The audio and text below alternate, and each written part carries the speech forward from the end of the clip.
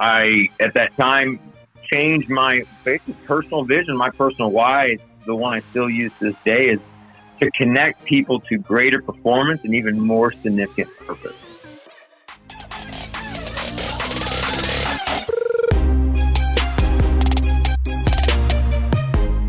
Hey y'all, and welcome to Guild Stories, the podcast where every person has a story, and it's the stories that connect us all. I'm Justin Rickliffs, founder and CEO of Guild Content, husband to Brooke, and father of 5 young people. And I'm joined today by my lovely co-host, who happens to be my wife as well. Hey guys, I'm Brooke, owner of Reclaim the Home, Justin's wife and mother of 5. We're so grateful you're here. This podcast is a place where we'll explore the stories of hustlers, dreamers, and doers who are going for it by pursuing meaningful work and living life with purpose. Welcome to Guild Stories. All right, gang, we're really excited to have Corey Carlson with us here today.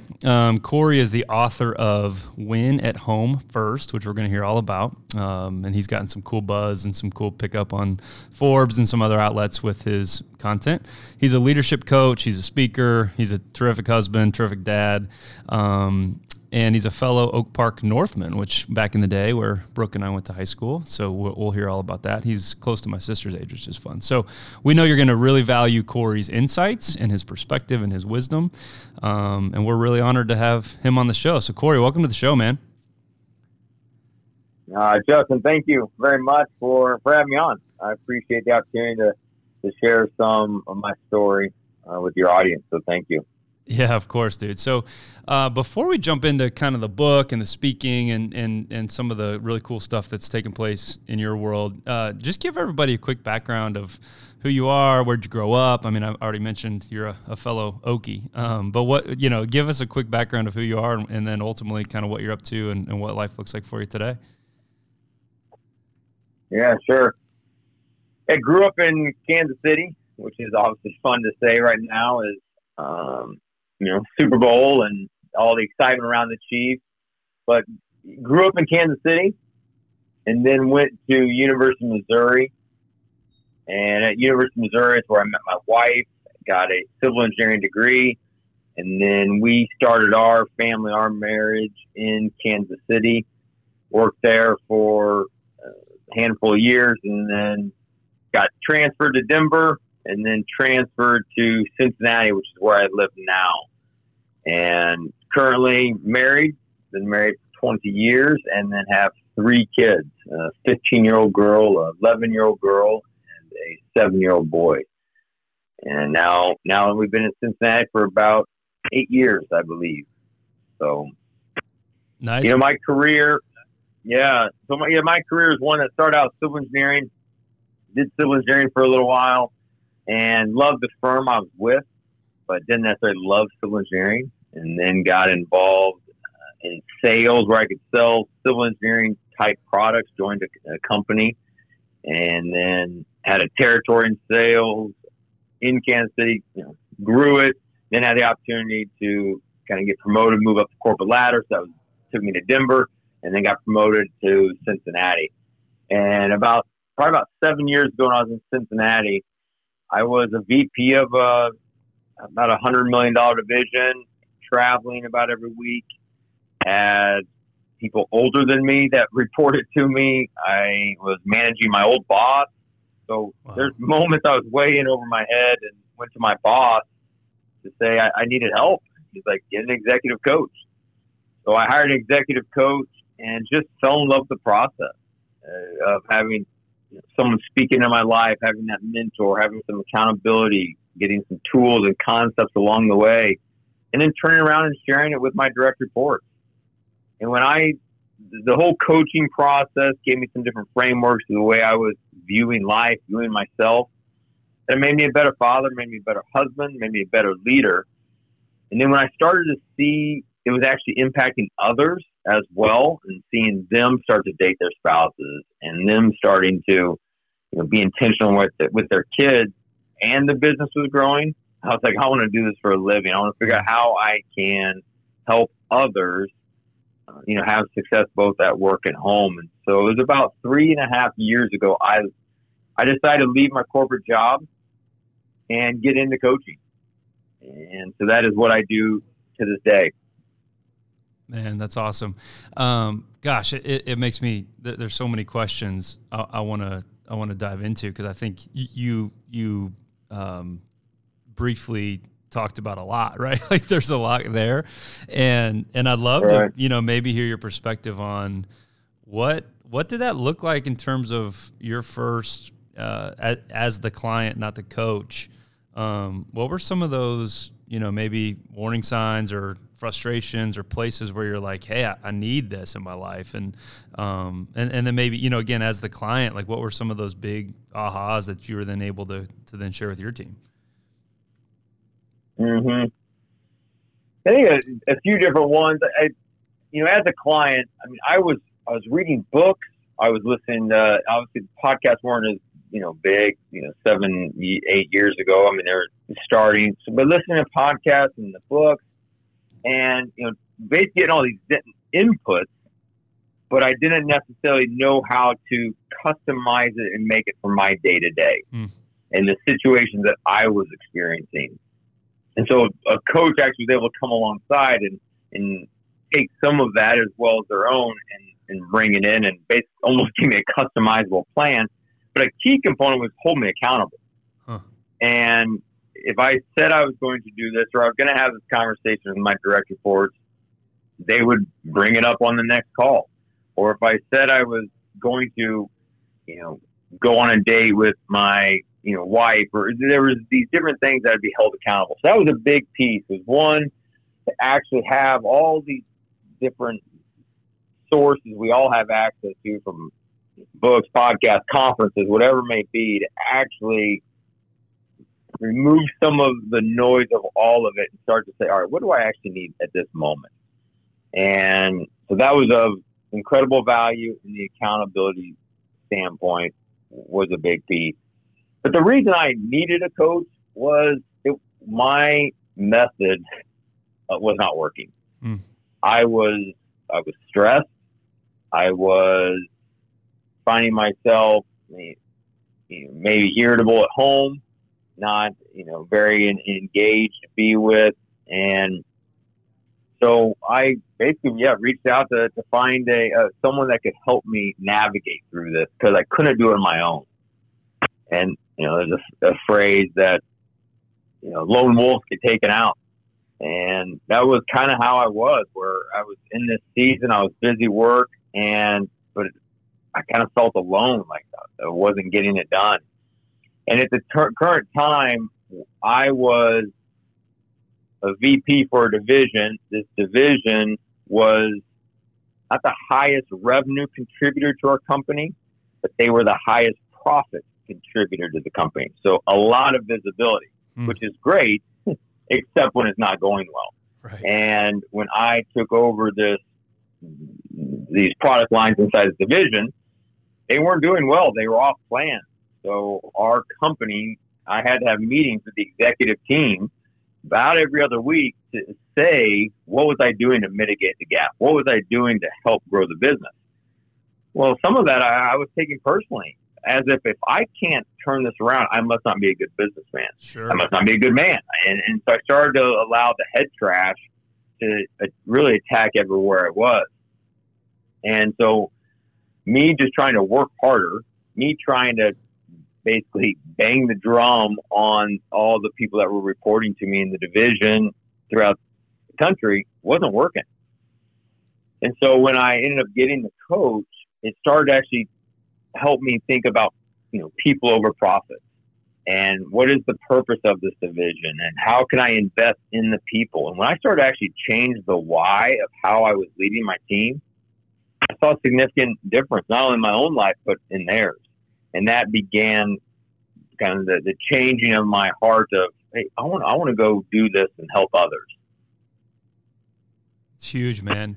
And gosh, again, there's so much even in that piece that you just unpacked from, this isolated lone wolf, cowboy that I've got to muscle up and get it done and make the man proud, whoever that is, right? Man or woman.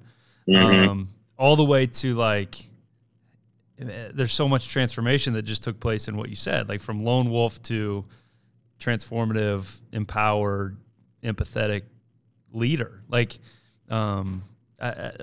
what's that? What did that do to your team? I mean, obviously maybe profits increased or whatnot, but like, what did that do to the function and the culture of the team you're leading?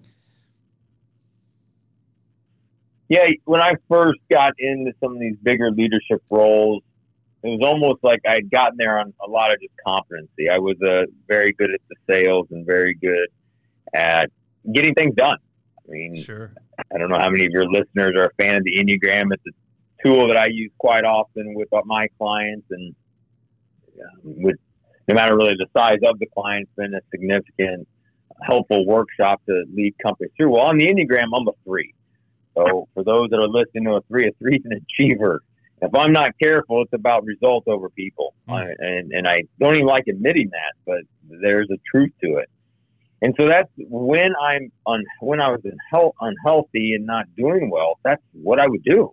I would basically steamroll people to try to get the results I wanted. And obviously not a fan of even, having to talk about it, but that is what would happen. So sure. When I started to change, it's like, hey, how can I actually invest in people? And I, at that time, changed my basic personal vision, my personal why, the one I still use to this day, is to connect people to greater performance and even more significant purpose.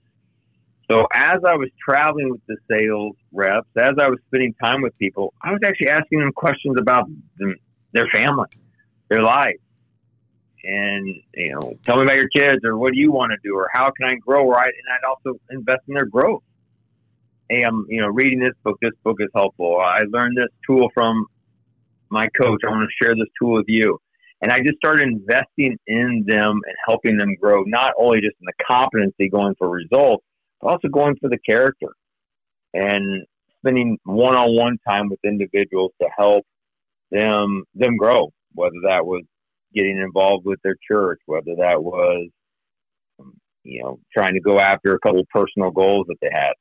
And just that as a whole started to significantly change the culture of the team that I led, as well as even to this day, we'll get some fun emails from individuals during that time that were, grateful for the conversation that we had. And so that became significantly different for how I went to work and overall my purpose. It's huge, dude. Gosh, the Enneagram, it's fun you brought that up, because Brooke and I got into a really deep conversation with another couple over dinner this past Saturday, and the wife is kind of going through that process and that journey of trying to discover what her number is. And it's this kind of interesting dance. And she's like, well, what do you think I am? And so she's asking me and Brooke for our feedback. And it's like, dude, this is your journey to uncover and to discover, right? And of course, there are tons of testing profiles and different things you can take.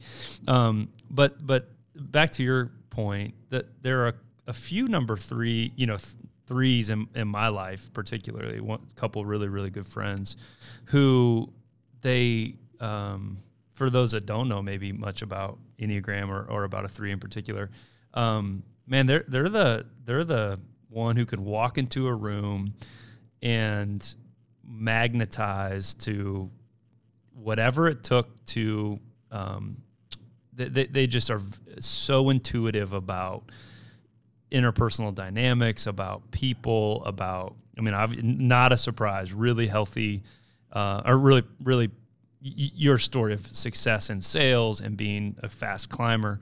But it seems like the ones that become healthy, or healthier, we're all on this journey together, towards health, but this healthy version of a 3 or becoming healthy version of a 3, they almost have to stop and see that and I don't want to put the words in your mouth, but I've heard it from others, but almost this veneer or this mask or this dance, some have even said of, I got to drop that act and become a little bit more genuine, and I'm connected to my emotions. And so anyway, I not putting words in your mouth, but it resonated with me on some really good friends that are 3s that I know, that they had to go through that process, which isn't always fun or pleasant to look at, but really transformative and leads them into this path of a deeper transcendent purpose, which is, dude, clearly where you are. I'd just be curious, like, did that happen for you? Yeah, the 3 is definitely unfortunately one of the most image conscious on the Enneagram for sure. And I hate to admit it, but I fall in that category a lot of different times throughout my life. And not that I'm perfect at all, but I've gotten so much better over the years, and that's just it, of releasing the image conscience. Now, if I'm not careful, I still to this day, as I'm trying to grow a coaching business and practice and seeing different success, I can find myself just comparing myself to somebody else right away. Of course. How many social media likes do I get on a post, and then I look and right when I'm excited about what's happening on my post, I find someone else. Well, they've got thousands of more. And it's like, oh man, Yeah. This is awful. Yeah. I'm never going to make it.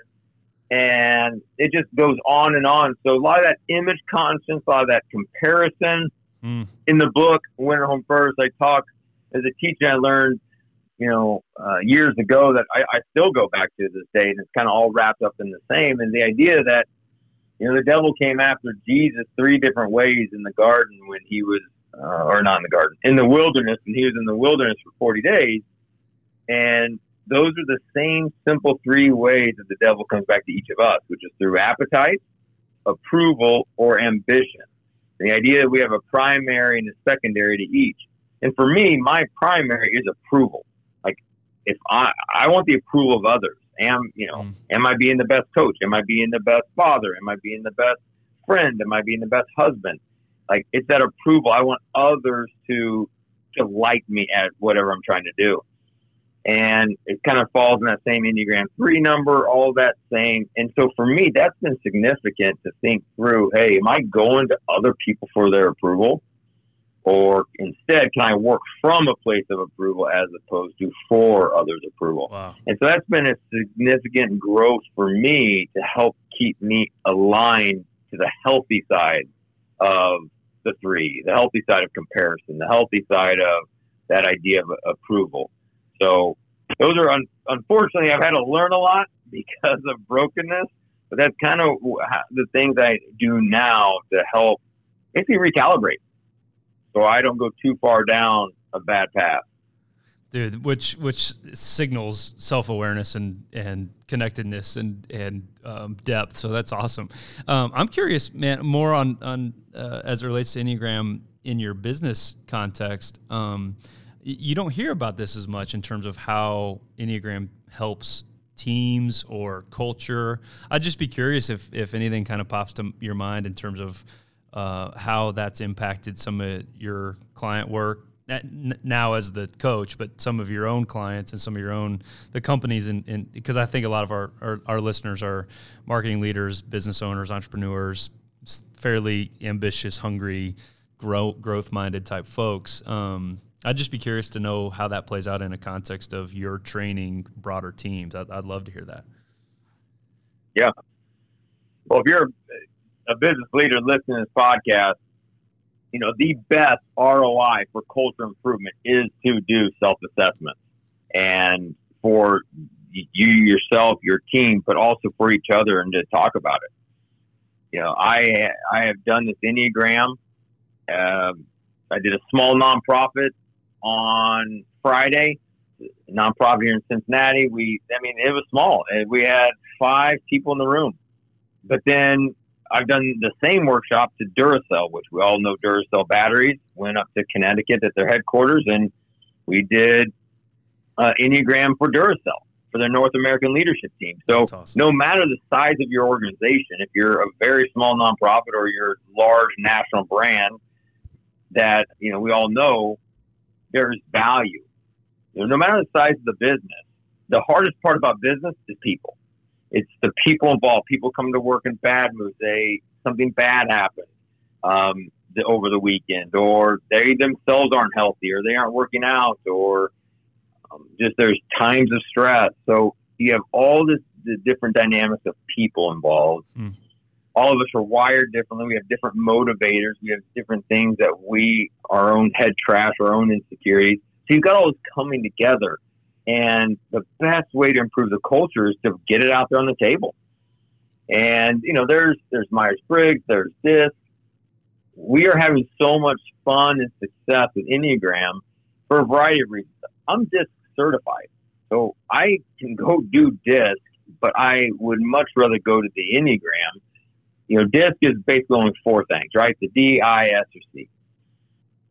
Myers-Briggs is 32 different options. And so you've got some, you can't even remember them, what they are. A lot of people don't even remember what they are in their own letters. And then Enneagram is just 9. You've got 9, and you've got a healthy version and an unhealthy version. So they're quite simple in that regard. It's also your very similar Enneagram at home and at work, where Myers-Briggs and DISC can be a little different depending on your surrounding environments, but Enneagram is pretty consistent. So the reason I've enjoyed it so much is not only to work on your team dynamics, but it's also great to talk about for your marriage. And so when we've done this workshop with different companies, it is to go through the 9 different, talk about the do's and don'ts. If you've got these numbers, on your team, these are the things to do with them. These are the things not to do with them. And it is just fun to get that dialogue going amongst the team of, I don't like that. I don't like meetings. I wish meetings were shorter. Or, yes, you do procrastinate. And so you just start to get these things of ways to improve individually as well as a team. Emotional intelligence is so key to being a better leader, whether it's at home or work. And if you are not growing in emotional intelligence, I think that'll be a miss to any listeners that are exploring that right now, their own self-awareness as well as the emotional intelligence of their team. So good, man. And I'm thinking about our own group as we've, we're by no means Duracell. We're much more like your nonprofit client in terms of size, but it's been really fun and I think for the most part helpful. We haven't done formal workshops on Enneagram, but I do know the numbers of each of our team members, and it's really been helpful for me as a leader to know, okay, like these 2 folks are 3s, and that means like they're going to bloody their knuckle and run through the wall to look or appear or get my approval. They're going to work their freaking tails off at the expense of everything else in their life. And so I have to be mindful of like, hey, I know you volunteered to do this project. Like I love you enough to tell you no. Like take the weekend off for once and like go be with your family or whatever the case. Or we've got an account manager who's a 7, and it's like, hey, I'm a 7, so I know that it's fun and there's cool new things and new inspiring ideas, but like, hey, what if we just sat down and did something really practical and knocked out a spreadsheet? I know those suck, right? Or to the 8, right. Or to the 8 on our team, like, hey, she just knows she just knows exactly what's up and exactly the way to go and the way to lead. And so giving her that room to go do it. Right. And so it's been a really helpful, again, to your point, not perfect. We're all certainly in progress, but it's just been a really, really helpful exercise. And I think it's given, again, not as deep as maybe we'd love to go at some point with it, but it's given some common language around, oh yeah, like they're motivated this way, or they're wired this way, or this isn't intentional, or I don't have to take this thing personal. And certainly from the business perspective. And man, I'd love to hear maybe as we kind of transition into the winning at home piece. Tell us about the book, but maybe more than that, tell us to use your language, tell us the why behind the book. How'd you get to the point where you're like, oh man, there's something in here that I've got to get out of my brain and my heart into the written word. Like I'm just fascinated to hear the genesis of your book story. Yeah. It's good. So when I got into, I never had thoughts of writing a book. I mean, civil engineer by degree. I think the head trash I was telling myself is I'm not a writer. I'm an engineer and numbers and that type of thing. So it was never on my radar to write a book. And when I was coaching clients, I would, going back to 3.5, 4 years ago, these last few years, as I was coaching clients, I would get hired to help them with vision and values for their organization. I would get, emotional intelligence and the Enneagram and some of the items we've been talking about before, how to help them with time management. That's why I would get hired. Well, in coaching, we'll have group settings. I do a lot of one-on-one coaching with business owners and executives. And when you get on that one-on-one call or Zoom video conference call is a lot of what we do, then what's interesting is what they were most concerned about wasn't some of those items they hired me for. It was actually, hey, what's really keeping you up at night? What's really your greatest challenge right now in your life? A lot of times it was, how can I be more intentional with my spouse? How can I make time to be with my teenage daughter? How do I drink less? How do I lose 10 pounds? Like, it was this personal item that actually was the heaviest on this executive's mind. So I kept finding myself coming up with this phrase that I'd never really heard or thought of was, hey, you need to win at home first in order to have capacity to lead well at work. So we need to win at home first. We've got to figure out how to get your priorities in order at home so that you can be empathetic when you're in the office. Because we've all left that house at 6:30 or 7 a.m. from a fight or an argument with our spouse, and we get to work and we're not in our A game. We're distracted. We're in a meeting that everyone's talking, and all we're thinking about is, oh man, I should have said this, or I shouldn't have said that, or I probably should have said sorry and swallowed my pride. And we start doing this. Or on the end of the day, when we start to think, oh man, I got to go home, and then we're going to talk about this conversation, and our day can, if it's not healthy at home, can be have bookends to it that aren't healthy. And it doesn't allow us to not only perform at our best at work.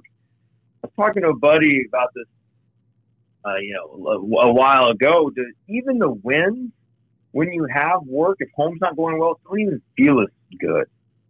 Because there's no one to go home and kind of high five with and share the good news with. You're like, even if you close a big account, you're like, well, I'm not going to go tell my spouse because they're really not going to be that happy for me because they're going to say I'm never even home anyway. That's probably why I closed the big account. Just all this. And so if home's not going well, the valleys of work are more painful and the peaks aren't even that enjoyable. Yeah. And so it's just quite interesting. So as I started doing this with individuals and then sharing the same tools that Brandon was my coach's name, as he used with me, as I started to help clients basically recalibrate, turn their personal lives around, turn their homes around and their companies, I started to have the clients say, you should write a book. You should put this in a book.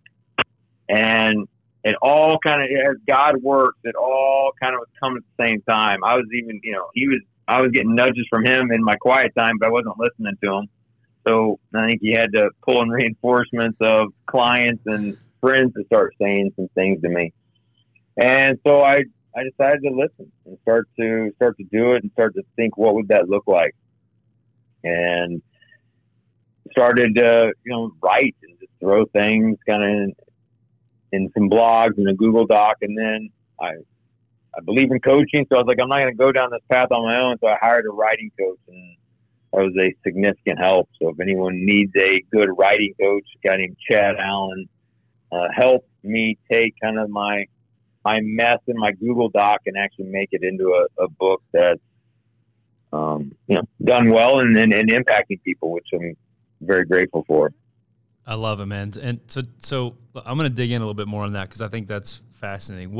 What did that process look like in terms of timing, in terms of from brainstorm and nudging to release party? Like, is that a couple months, couple years? Like, walk us through what that, because I think everybody, maybe this is an over-exaggeration, but I think everybody has a book in them. And there's probably lots of people, me included, that are like, cool, how do you take this from concept or nudge or someone says you have a good idea to, hey, I've got a live link on Amazon.com. Like, what'd that look like? Yeah. Yeah. So, there's so many, obviously, people that, do this for a living as far as coaching people how to write books and their thoughts, their strategies. For me, what worked for me was I started to write, and I just started to think through, all right, what can this look like? And my blogs or my writing was kind of all over the place as far as, I had some work blogs, I had some parenting blogs, I had some marriage, it's kind of all over the place. And then, so as I got a writing coach, he, outside perspective, could kind of give this visual of, okay, this is kind of, I think, what the book could look like. So it came into 4 parts. You, which is about you yourself, you understand your identity, how are you prioritizing your own life? And then, so the second part is on marriage, third part is on parenting, and then the fourth part is on work. So those are the 4 different parts. So he helped give me that kind of landscape of the book. And that was from probably when I hired Chad to, I think maybe about a year, 9 months, or maybe 9 months, and then had the book launch party actually this past summer. So the whole journey probably was about 18 months of writing and then getting other people involved. I hired a self-publishing consultant to help, and the illustrator, all these different pieces to help and to get it going. But I think one of the more significant pieces of it, not only for me was it hiring a writing coach, but to set time aside to write. I remember, someone had the thought of, do you just, write when you're inspired? And it's like, absolutely not. I mean, if I'm inspired at my daughter's gymnastics meet, I'm not going to get up and go leave and start writing. So what I did is there were certain days of the week I wrote from 5 a.m. to 8 a.m. I would get up, not look at my phone, not go to the gym. I would basically do my quiet time and then dive right into writing. And what was unbelievable is the inspiration would start to happen then, because I was becoming consistent. That would be the writing time that I did. And obviously turning off the Wi-Fi and electronics was significant because I wasn't distracted.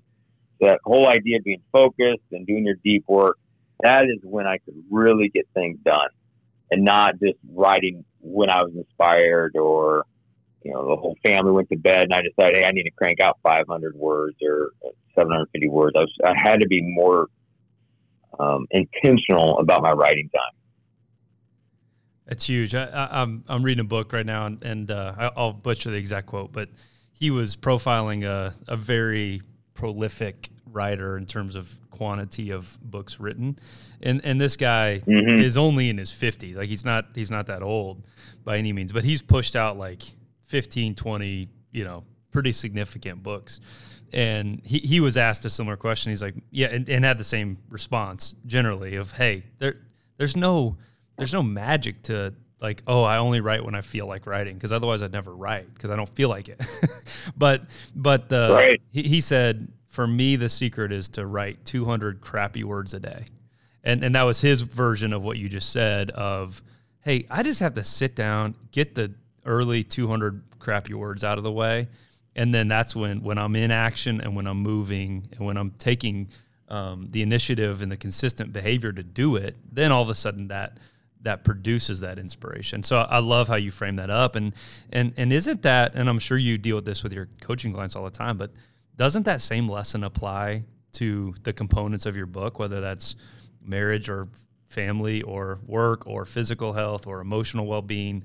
I mean, if we sat around and waited until we felt inspired and motivated to ask our wife on a date, or to talk to our kid about something hard at school, or to lay off the sugar, I think that's got to be applicable to all areas of your coaching practice, right? Oh man, absolutely. Yeah, there's a couple of things that I'd like to respond on that, or just that come to mind. One is, I heard this quote a long time ago, and I constantly think of it, is anything worth doing is worth doing messy. Like, the idea of not rolling something out till it's perfect, man, it's so not good. And unfortunately, that can cause many of us to delay ever rolling it out. And you're right. It's that conversation needs to take place. Just get it going. The other big thing that is just about that, we need momentum. So get those quick wins. And I know for myself, if I'm doing well writing or getting some good momentum, man, it's awesome. It's easier to crank out. Unfortunately, we all know what it's like if you skip a couple days at the gym, and then those couple days turn into a couple more days. And then before you know it, it's been weeks and maybe months since you've been to the gym. And it's just that encouragement of, we all get in those ruts. But man, just recalibrate, start building some momentum now. Get those quick wins and start going now. There's a graph that I put in the book because I so often have drawn it for clients, but it's just a quite simple one, that all good financial documents or, growth is up and to the right, right? So it's a graph that, over time we make more money. So it's that angle that goes up and to the right of a line. Well, if you look at it close, they never are a straight line. There's peaks and valleys along the way going up. And I've had so many clients that would come to me and they're all discouraged and they're like, "Oh, I haven't been journaling and I haven't been doing this." And I'll be like, "Hold up. You never journaled, didn't even own a journal before we met. Now you're getting discouraged that you just have missed a few days journaling." So it's this idea of, hey, we got to look over our shoulder occasionally and see how far we've came. So yeah, you may be if you look at this up and to the right graph, you may be in a valley at this moment. But if you look over your shoulder, think how far you've come over the last few months or few years. And so what happens that when we get in this little valley and we think, "Oh man, I never journal, I never go to the gym, I don't do this," it's the head trash that we start filling into our brains of that we're just not good enough.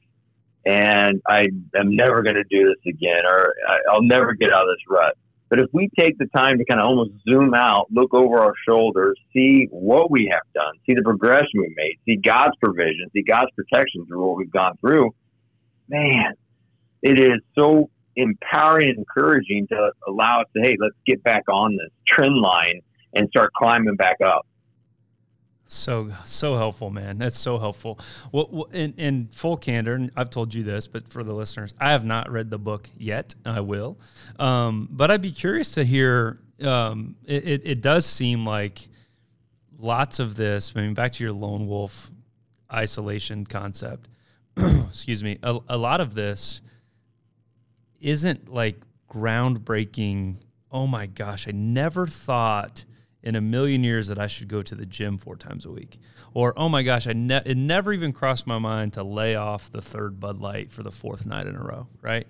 Like the practices themselves aren't that revolutionary, nor should they be. But there's got to be this draw, and this is relevant to my own life, to simplicity, consistency, that stating the obvious, but having an outside accountable voice to remind you of, oh yeah, that's why I journal. That's why I shouldn't beat myself up when I don't journal for 2 days, because I never did until you helped me see, right? Like, I don't even know the exact question, but I connect to that deeply because we don't. I've said this often. Like, we don't have an education. Some people do, sure, but like for the most part, anybody listening to this podcast probably doesn't have an education problem. But man, we have these big voids in. And me included, consistency, the accountability, the living in a way that's open and vulnerable and not lone wolf, like the opposite, everything that's the opposite of a lone wolf, right? Right, absolutely. Yeah, when I hired the writing coach, one of the biggest hurdles I had to overcome as a writer, and maybe some of the listeners do, not only of just writing, but anything that they're doing, is this idea of, well, I don't have any new ideas. Like, I don't have any the groundbreaking. What I'm going to say is maybe already known or someone else already taught to me. Well, my writing coach, he sent me a book, and he sends all of his clients his first book, a book by Austin Kleon that is Steal Like an Artist.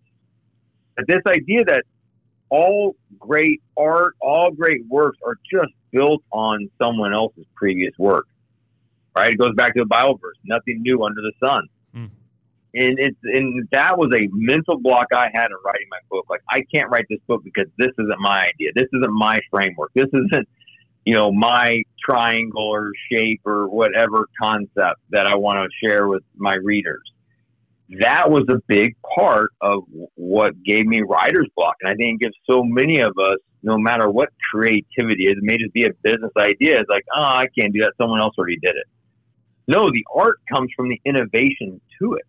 The art comes to adding your own personal testimony, your story to it. And so that's, once I got over that and decided, you know what, my book is, I am sharing ideas that have somewhat been heard or thought of before, but I'm going to wrap it around there with my own personal testimony, client stories, and package in a way that I think it can move hearts and get movement in people's lives, because it's some information told in a different way with lots of vulnerability, but yet lots of tools and recalibration questions that can help people think about it in a way that hopefully gets a new trajectory to their life. So awesome, man. So the book came out last summer. What have been a few, I'm sure there's been many, but what have been a couple stories that have come from the book that you're like, oh my gosh, if it was just that one person, it was totally worth the effort? Yeah. So on the book, the paperback came out in the summer. The ebook on Kindle was early fall, and now actually audiobook will actually be here hopefully by the end of January. Nice. On Audible. So the book process takes a little while, but anyways, it's coming. Man, I don't know if I could peg one particular story.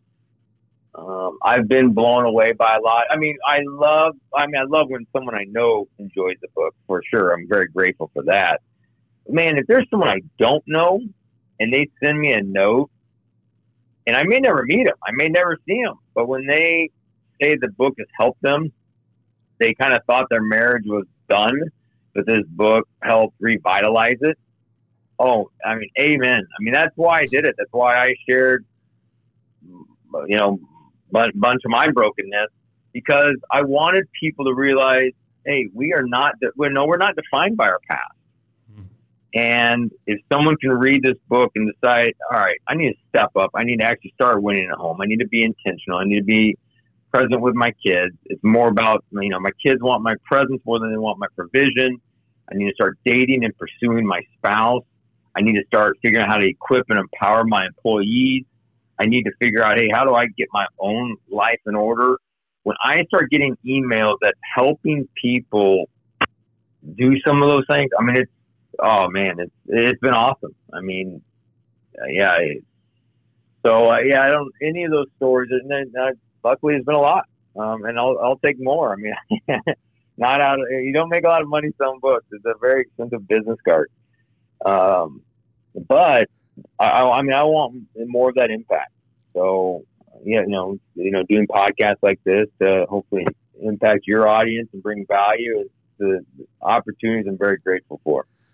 Man, I love it. And I think I'm smiling because, guy who grows up super successful, and you still are, but from a the worldly traditional way of judging success, right? Like electrical engineer, pretty clear-cut path, climb the ranks, run a big division of a company, have a bunch of notoriety and attention, all that.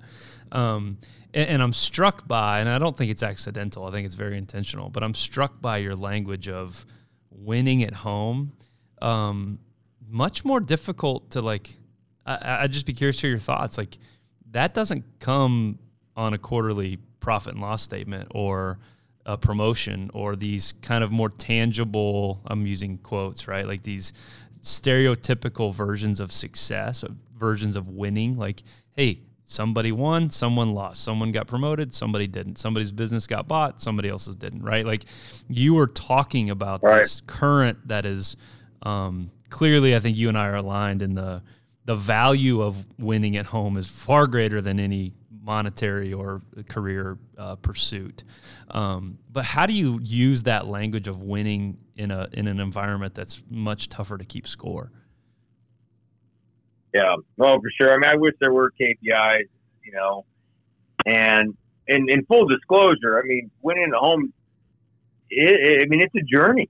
Yeah, it is a journey. And yeah, I wrote a book, but it's not cupcakes and balloons every single day at my house. I can tell you that. I mean, we can have our disagreements. I'm still an Enneagram 3. I'm still wanting to get things done. I still can be too hard on my kids as far as, maybe drive and, talking about devotions or, hey, kid. I mean, I'm sure being a kid for an executive coach is not fun. Hey, kids, what's your vision and values? Hey, what's your word for 2020? What are you going after? All these things I'm sure get annoying, and I, have to every once in a while be calmed down. But, so the reason I like the word winning is because we understand that there is loss. There can be a loss. I mean, so we understand the idea of win. I want to win. I don't want to lose. And I did many probably errors or mistakes, things I would have done differently with this whole book, or just as I'm learning. One thing I did is I went out to Facebook and I said, hey, here are my different titles. What title do you like? Well, that opened up a whole can of worms of people having all their opinions, and it was overwhelming, all the opinions of the title, the subtitle. I was like, well, I shouldn't have done that. But one person posted, I don't like the title winning at home. I don't like any title to do with winning because that means someone's losing. Mm. And when they put that in the Facebook, I was like, that's exactly why I want the title. This woman had, she had some great intentions, I'm sure. But for me, as I read it, I was like, absolutely. If we are not focused on winning at home, we will lose. Mm. If we are not intentional about going on dates with our spouses, before you know it, months have gone by, you've not gone on a date with your spouse, you are now drifting. A word that Holly and I use in our marriage is when we aren't doing well, we become roommates. We say we're just roommates. And so that is a word that we can say. It's a safe word that means, hey, let's wake up. Let's get back in the game here. Mm. So when that individual said, if we aren't winning, someone's losing, absolutely. So I think it's day in, day out. Obviously, Patrick Mahomes is super, the buzzword right now. But even when they overcame that big deficit a week ago against the Titans, no, not Titans. Texans, yeah. Texans. Came over the win against the Texans. It was like one play at a time. One play at a time. And that's the exact same thing with the winning at home. Is it's one day at a time. It's how can I love, serve, and pursue my spouse one day at a time. Not hold the grudge from yesterday. Not hold the grudge of something that took place a while ago, but it's a new day, right? I love the verse in Lamentations where we get God gives us new mercies every single day. The same thing about our home. We can't be holding these grudges going into marriage, into our parenting, into the things at home. We have to. It's one day at a time in order to win. It's huge, man, and I think too, like the concept of being awake to the reality that there is something on the line here. Like it is, again, it's not always black and white, wins and loss, right and wrong. But the fact that I would argue many of us, and myself included, lots of times, unfortunately, kind of sleepwalk through the the really meaningful stuff in the pursuit of something that ultimately won't hold its weight, or hold our weight on to support it. And that, I think it is a striking concept of like, no. Like, for me to win at home, it means I got to show up every day. I got to do these consistent things. I got to be engaged. I got to be present. And I got to like sit at the dinner table and not stare at my phone about somebody else's life, like whatever. So I'd just be curious if there were, that's exactly right. If you were, again, to give a little bit of a free coaching seminar here to our audience, like, are there a couple tactics or tips or things that you've picked up along the way or put in the book that people could get a taste of what an engagement with you would look like? Oh, if we did a coaching engagement? Yeah, or is that what you're saying? Yeah, or if they just, like, in order to, if you gave them a free chapter in the book, like, what would you tell them to read? Oh, shoot, man. Read the whole book. It's an easy read. Yeah.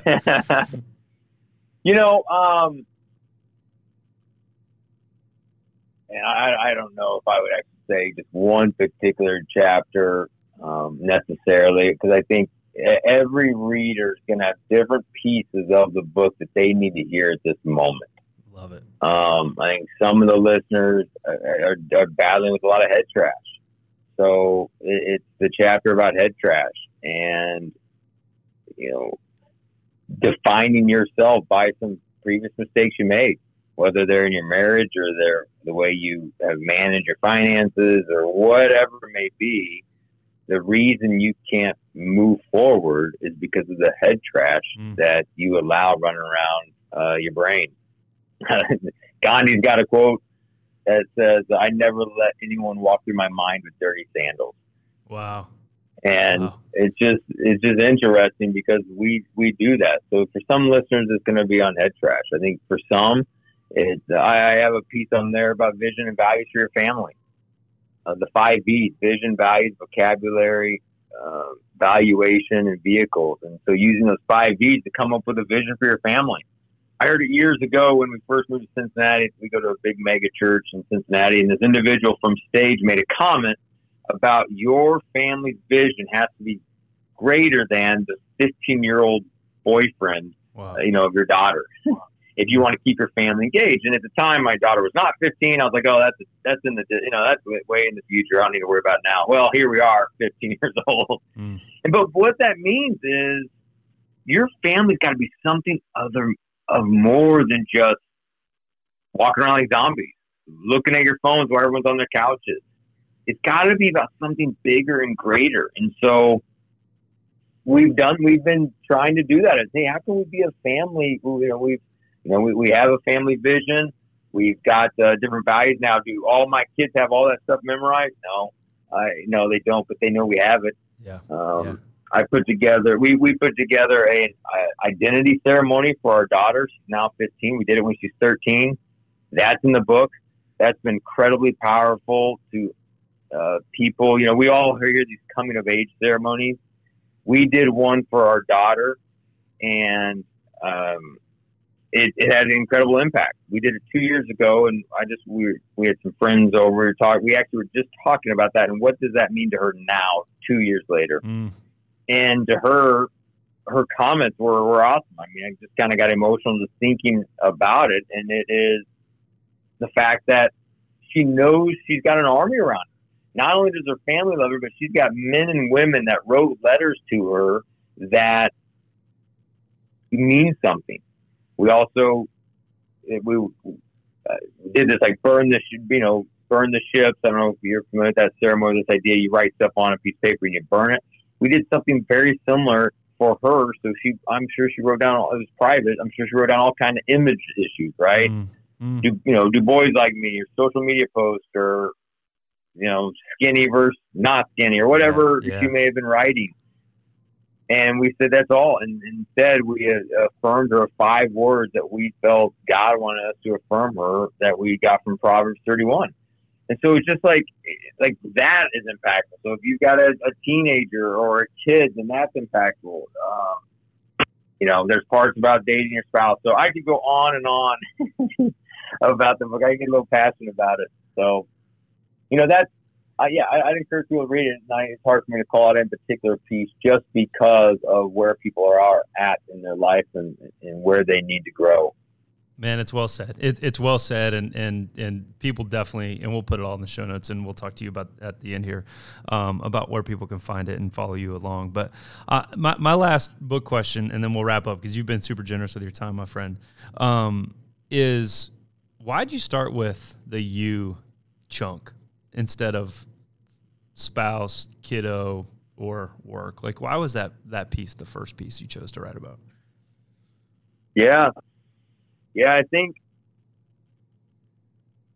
and I think, an airplane, right? If you got an airplane and it's the whole oxygen thing where they'll tell you if you are traveling with elderly people or an infant, if we are to go down, grab the oxygen mask, put it on yourself first, and then give it to the elderly person or the infant. The exact same thing is we can't lead a home well. We can't lead a team at work well if we're jacked up. If we don't have our life in the right order, if our priorities, I use a framework in the book that I was taught called the 5 Capitals, and it's in this order. It's the idea of spiritual, and it's not just a God piece. I have actually coached clients that I can't talk about God, but if we get people thinking about a greater purpose than just their day-to-day, then that's what we're talking about, that spiritual piece. There was a Harvard Business Review study years ago that all great ideas come from the shower. The idea is there's no nagging spouse, there's no crying kids, and it's just quiet. So what are you doing in your life to create that spiritual space, that white space in your life? Number 2 is relational. Who are the people you do life with? 3 is physical.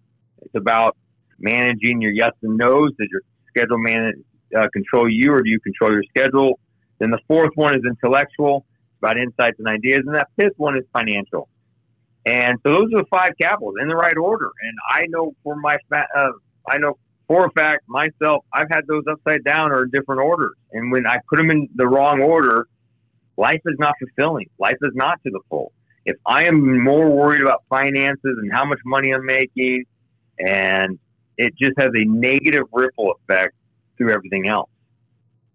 And so that's what we talk about in that youth section is helping leaders get their selves in a right position to lead well. Knowing we're all works in progress. I mean, I love the 5 Capitals framework because it's so simple that when I get off track, I can just quickly recalibrate. I can go back to thinking what that looks like. So, that's the reason we start with you is in order to lead well, you've got to have yourself, figured out and going in the right direction and making sure that you're a leader worth following. I think we've all, unfortunately, in this day and age, we see what happens when leaders are leading companies. And if they're not doing well, as the leader goes, so goes the company, whether it's an Uber or it's a WeWork or hashtag Me Too movement, whatever it may be. If individuals are just about competency and not about character, then bad things can happen. And so this you part helps you grow both in not only your competency, but also your character.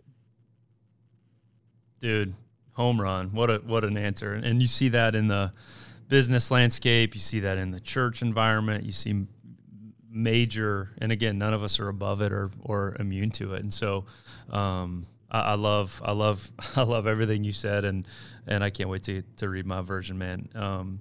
So let's wrap here because again, you've been amazingly generous with your time, and all of a sudden I've got like plenty of me work to do to put oxygen on my face. but I you got to read the book, brother. I know, dude. I know.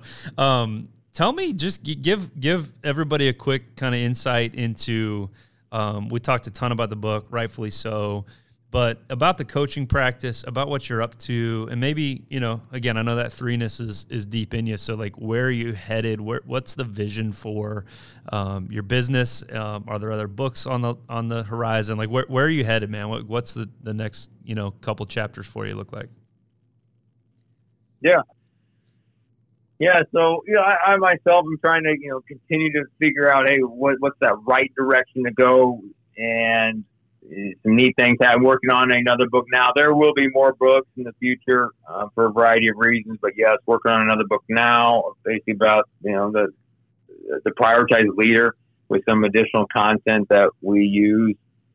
So work on additional books and looking to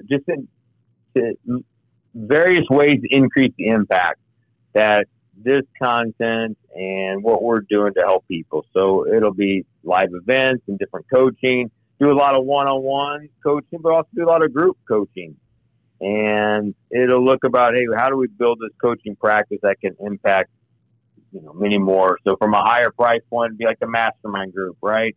Then you come down lower price point, it'll be the one-on-one coaching. And then the lower would be the group coaching for, say, a mid-level manager that can't afford one-on-one executive coaching. So a variety of different vehicles to help impact more to, win at home and to do those different things. So, be ready for hopefully another book, and then, here in the next 12 months and more books to follow that. That's great. Before we wrap it up with our 5 questions, tell folks where they can follow along, where they can find out more, where they can request. Because I do think, practically speaking, and this we've you and I have been in conversation about this, and I've got some coaching kind of going on here in KC. But as we grow and change and evolve, like, you and I are going to continue to have dialogue about what it looks like for you to help me. But practically speaking, I think there are probably a lot of folks here that are resonating, going, misplaced priorities, stressed out, super anxious, not dialed in at home, frustrated with results at work. Need to talk to this dude. Where would they go, and how would they find out? Yeah, no, thanks. And I'd love to work with you, help you and your team down the road. So look forward to just continuing on there. As far as, coaching, I live in Cincinnati, but even my local clients, almost all coaching is done via Zoom, even with my local clients, because there's no traffic. And the reality is we start on time, end on time. When you meet in person, you end up kind of talking about the weather for a while, or sports, or whatever it may be. And before you know it, or whatever. Yep. Yeah, exactly. So even my local ones are Zoom. And so that's huge, and it's awesome. And trust me, there's plenty of breakthrough that happens via Zoom, to the point of there's been many tears on a Zoom call over the years. That's awesome. So a couple different things. I send out a weekly leadership email. You can sign up for it on my website, which is Cory, C-O-R-Y-M Carlson. M as in Michael, so Cory M. Carlson. That'll be in the show notes. And then follow on social media at Carlson Cory is pretty much the handle on about all the different social medias. So love to stay engaged with the listeners that way. The book is on Amazon, coming on Audible here soon. I just encourage all readers, anything resonating with you, please pick up the book or send me a note. Love to talk with you further. Kind of in the spirit of generosity, Justin, I would love to, any listener I get from your podcast, I'd be more than happy to just do a 30-minute discovery session, no charge, just kind of see where you're at, see if there's a way we could help. And even if you decide not to engage, I'm confident you'll get at least a nugget or two to at least implement and move forward. That's huge, man. So we'll put the details in there. That's super, super generous of you, man. Good night. I could keep going forever, but I know you got to wrap. And it's, speaking of ending on time, I am not ending on time, so I'm going to try. So here we go. We ask our 5 these same 5 questions every time. So first thing that comes to your mind, no pressure. So here we go. Besides Win at Home First, what is the last book you read or listened to? The book I'm reading right now is called Trailblazers, about Salesforce, the company, the CRM. It's written by the CEO. It's just a great book about culture, and so that's the book. Love it. All right, number 2, here we go. If you weren't afraid, what would you do right now? I'd love to have a big live event, like auditorium type live event, hundreds, thousands of people there. We'd go over this content. I can't wait to come, dude. I love it. If they knew, if what is one thing if people knew that you did, they would think you're crazy or weird?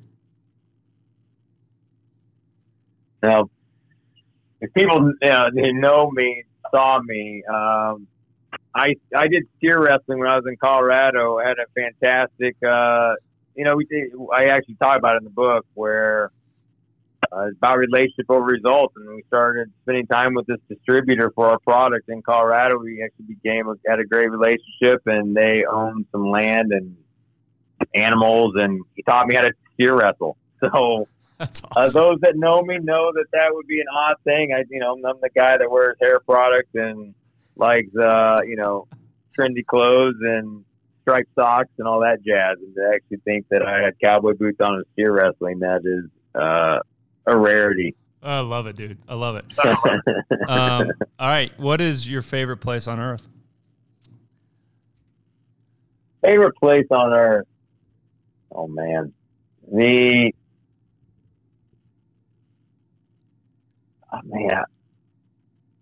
I want to say the cliche answer of, hey, hang out with my family, but I'll tell you what, we've had a pretty epic weekend this weekend, being with the family, and here in Cincinnati, in our house, doing some different things. It's pretty cool. I think a place I really love going, I've grown significantly in the last few years, is Montana. I'm involved in a men's ministry called The New Frontier, where they have different men's weeks there, and I've had a lot of cool growth going there. I took my family there for spring break a year ago. That was unbelievable. It's quiet, it's beautiful. So I'd say if I had to pick a location, then Montana has been pretty incredible part of my life these last few years. That's huge, man. All right, here's the heavy hitter. When it's all said and done, what do you want to be remembered for?